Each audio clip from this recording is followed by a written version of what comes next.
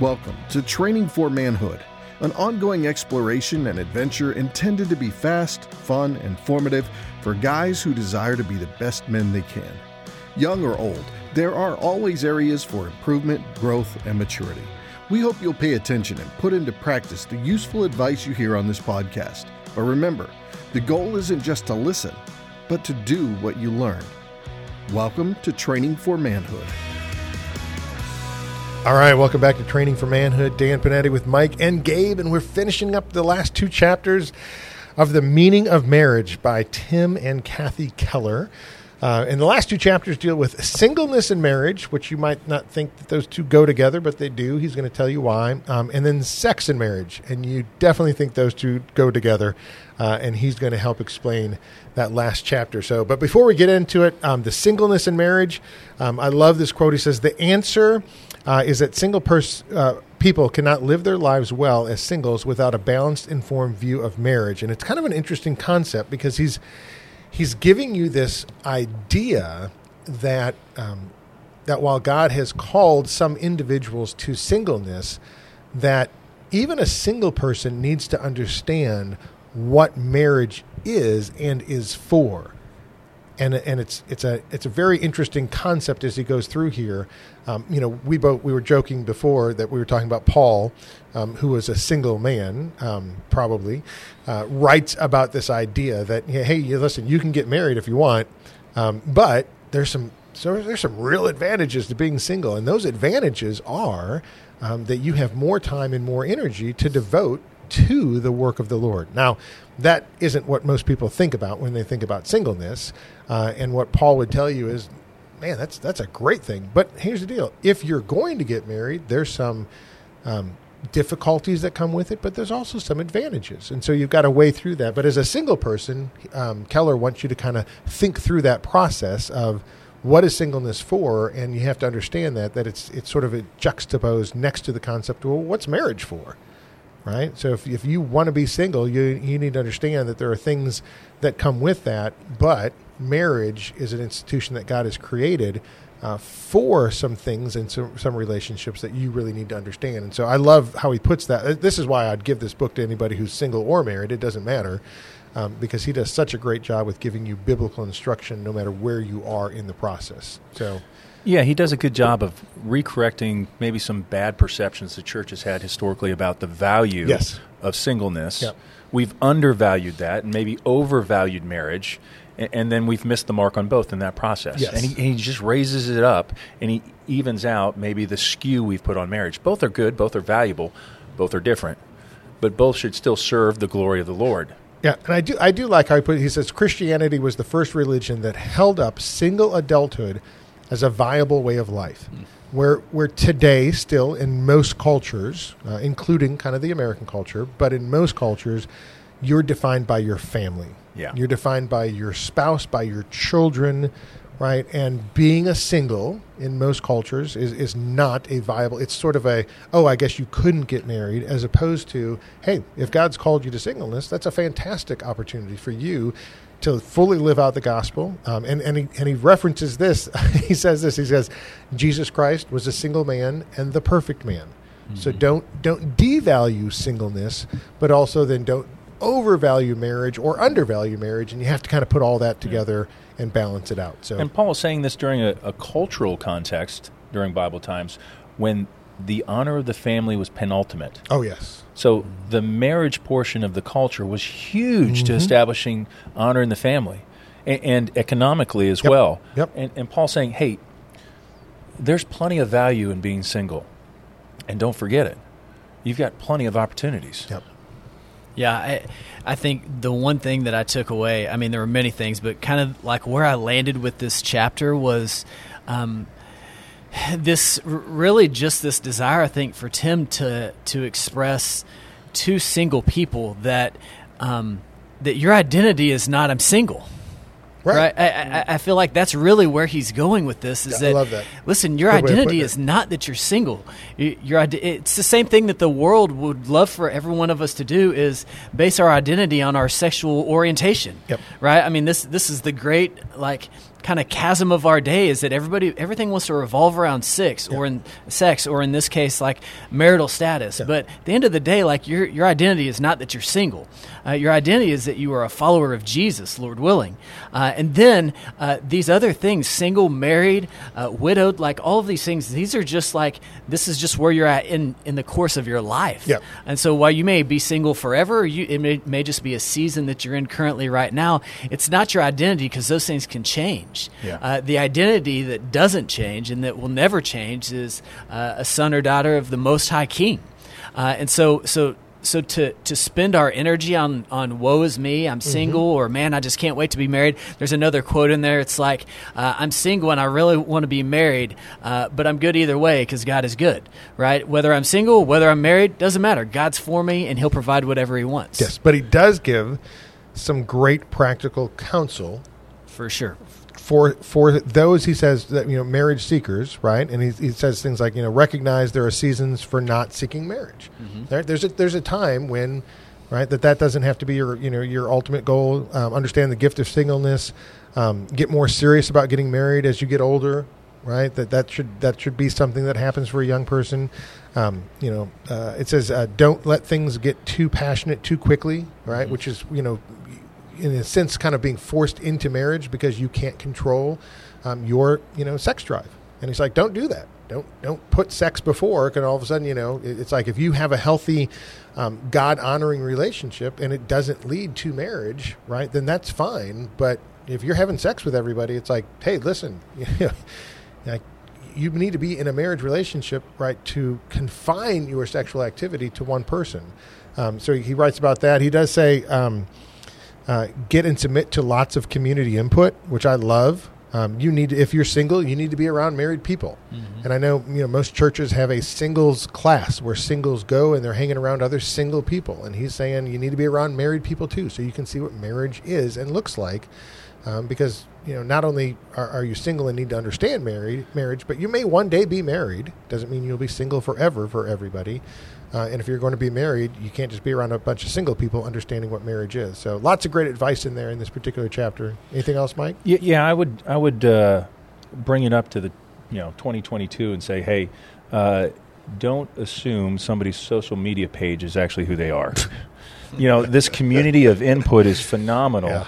And we devolved into a culture that markets yourself. Yes. Like there's a ton of self-promotion and marketing going on in the dating pool these days. Yes. And that's where, Dan, your point about a community of married people, of wise elders, of people you trust that have your best interests in mind, going back to just general friendships, mm-hmm. they should have a ton of influence on people you're seeking out as potential mate and partner. Mm-hmm. But, most of the time, if we're just stuck on the physical attraction, we won't listen to anybody else's input. Yeah. There'll be she'll say he's an entrepreneur, and her mom will be like, yeah, he doesn't have a job. But if you're not open to that kind of thing, there's no way you can take the feedback. Yep. Yeah. Well, chapter 8 gets into sex and marriage, and the first question he asks is, why does God confine sexual activity exclusively to married couples? And I think that's something that is a huge pushback in our culture today. We see it as, most people see it as oppressive, repressive, and yet Keller is going to tell you, like, literally just the opposite is true.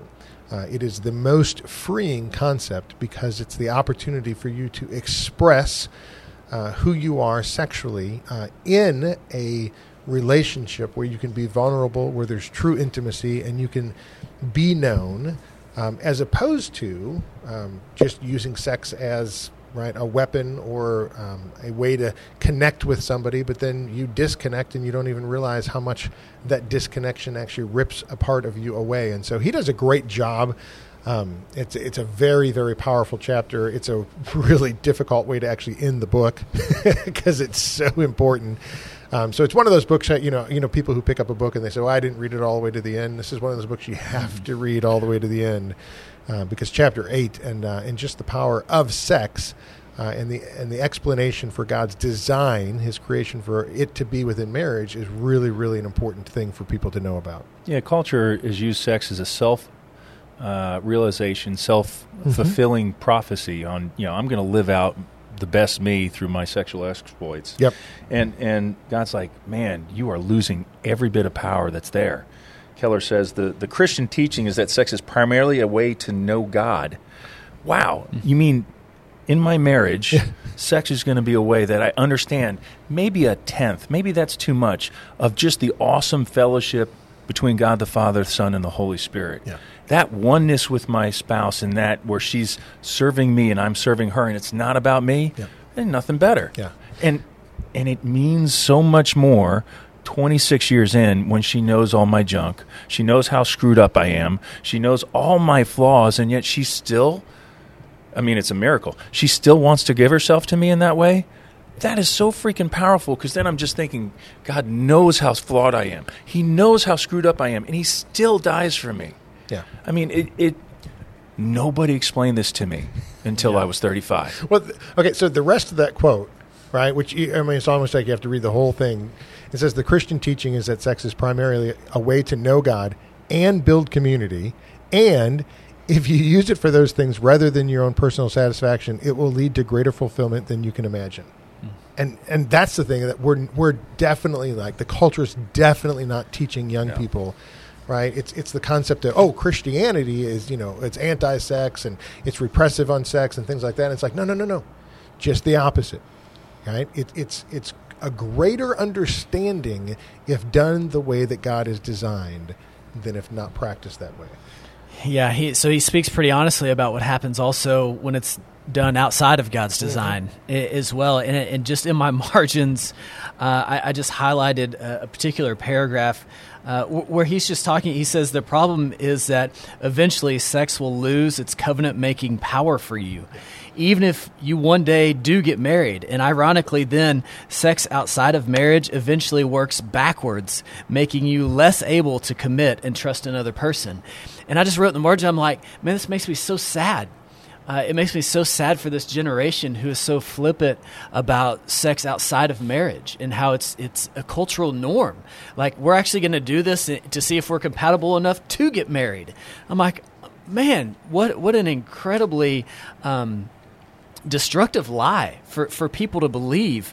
And then I was reading just the page before where he talks about C.S. Lewis's quote where he says he likened sex without marriage to tasting food without swallowing and digesting it.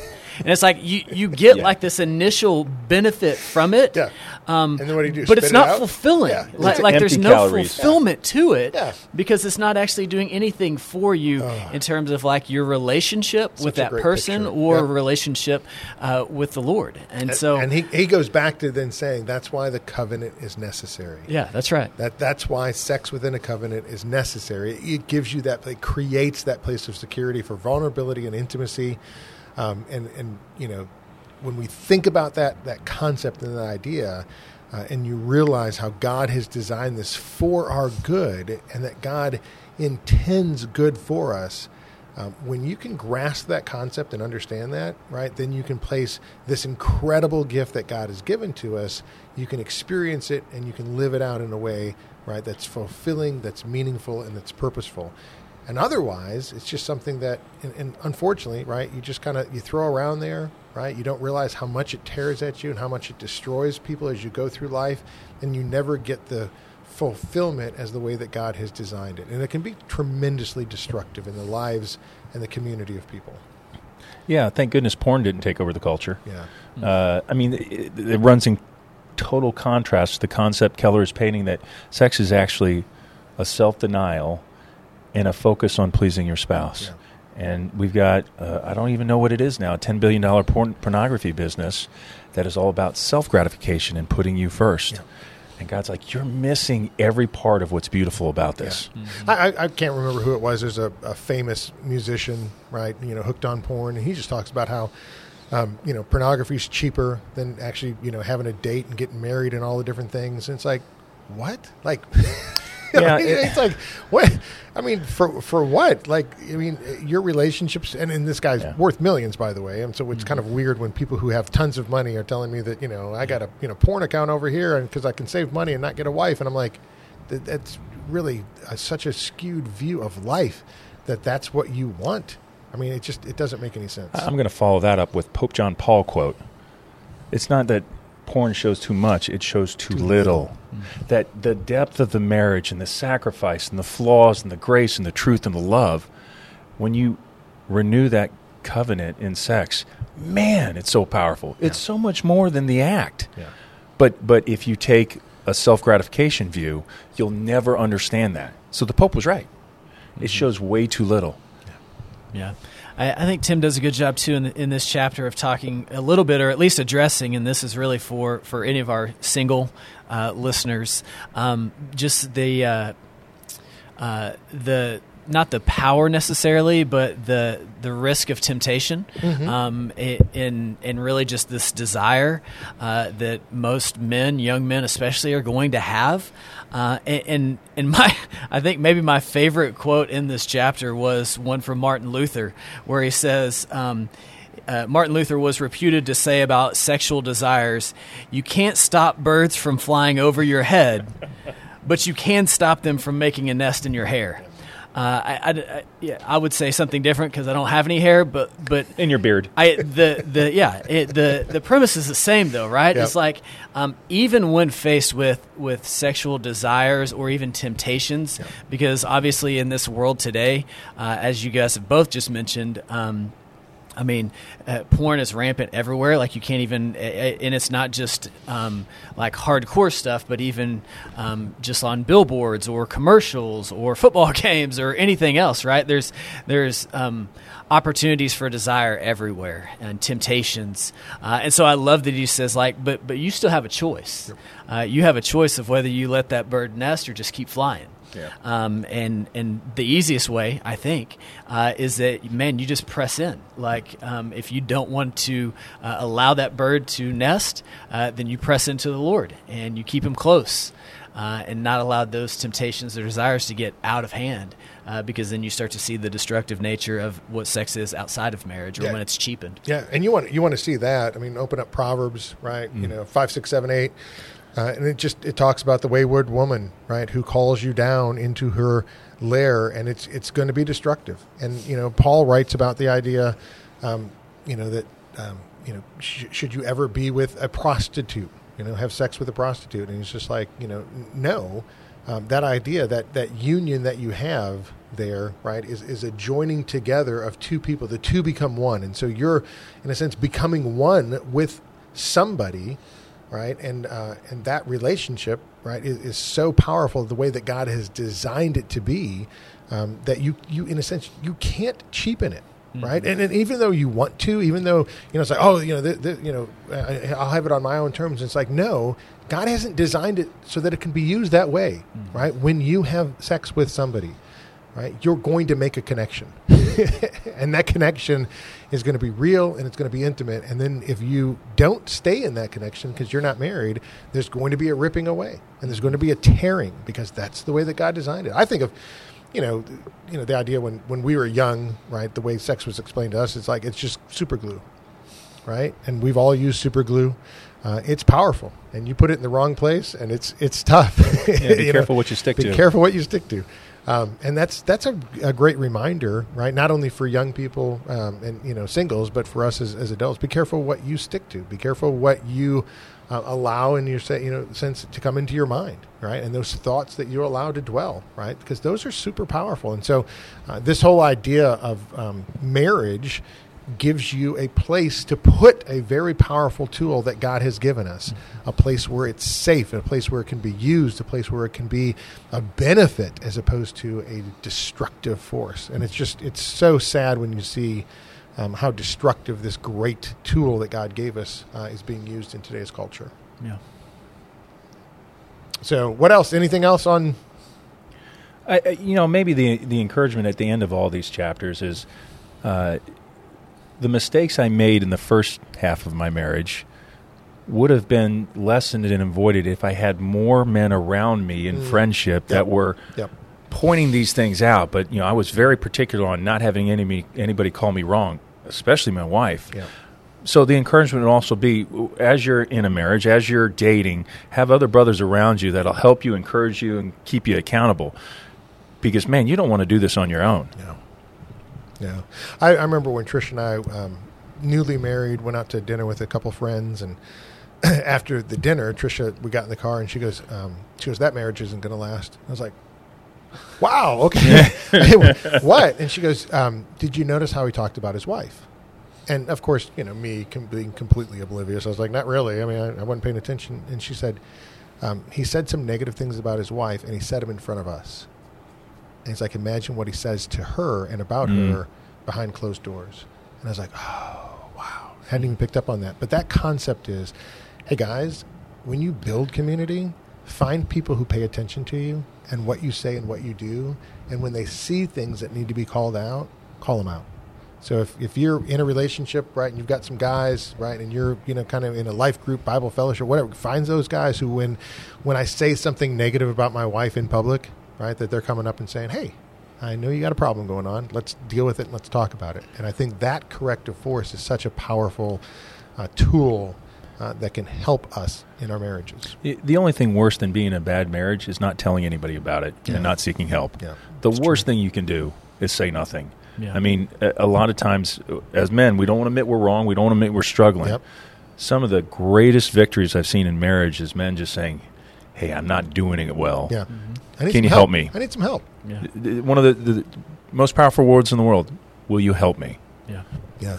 Maybe some of the most difficult to say, though. Yes. For sure. Right? For sure. And as men in this particular culture, we think that we have to know everything and do everything, when in reality, we're all learning, right? We're on a journey, and we're all in this together. How can we help each other out? Yeah. So, well, fantastic book, Mike. Thank you for recommending it. Good job, Mike. Yeah, I hate this book. A beating of a book Love over it too. the head, but it really was. It was a very, very powerful read. I recommend it again to really everybody. Any age, right? Kind of the high school kid on up. Give this book to them. Help them understand what marriage is, God's design for it, and it would be great to give it to people before they got married. Sure. But it's super valuable, even if you're married. This is a great thing to help you in that. So, Mike and Gabe, thanks for the conversation, for the 4 weeks of discussions, and for taking the time to read the book. Awesome. It was a joy. Thank you for listening to Training for Manhood. If you found the conversation to be valuable, make sure to rate us where you listen to podcasts. Also, check out additional content on our website, trainingformanhood.com. That's training4manhood.com. Until next time, in the words of King David, be strong and show yourself a man.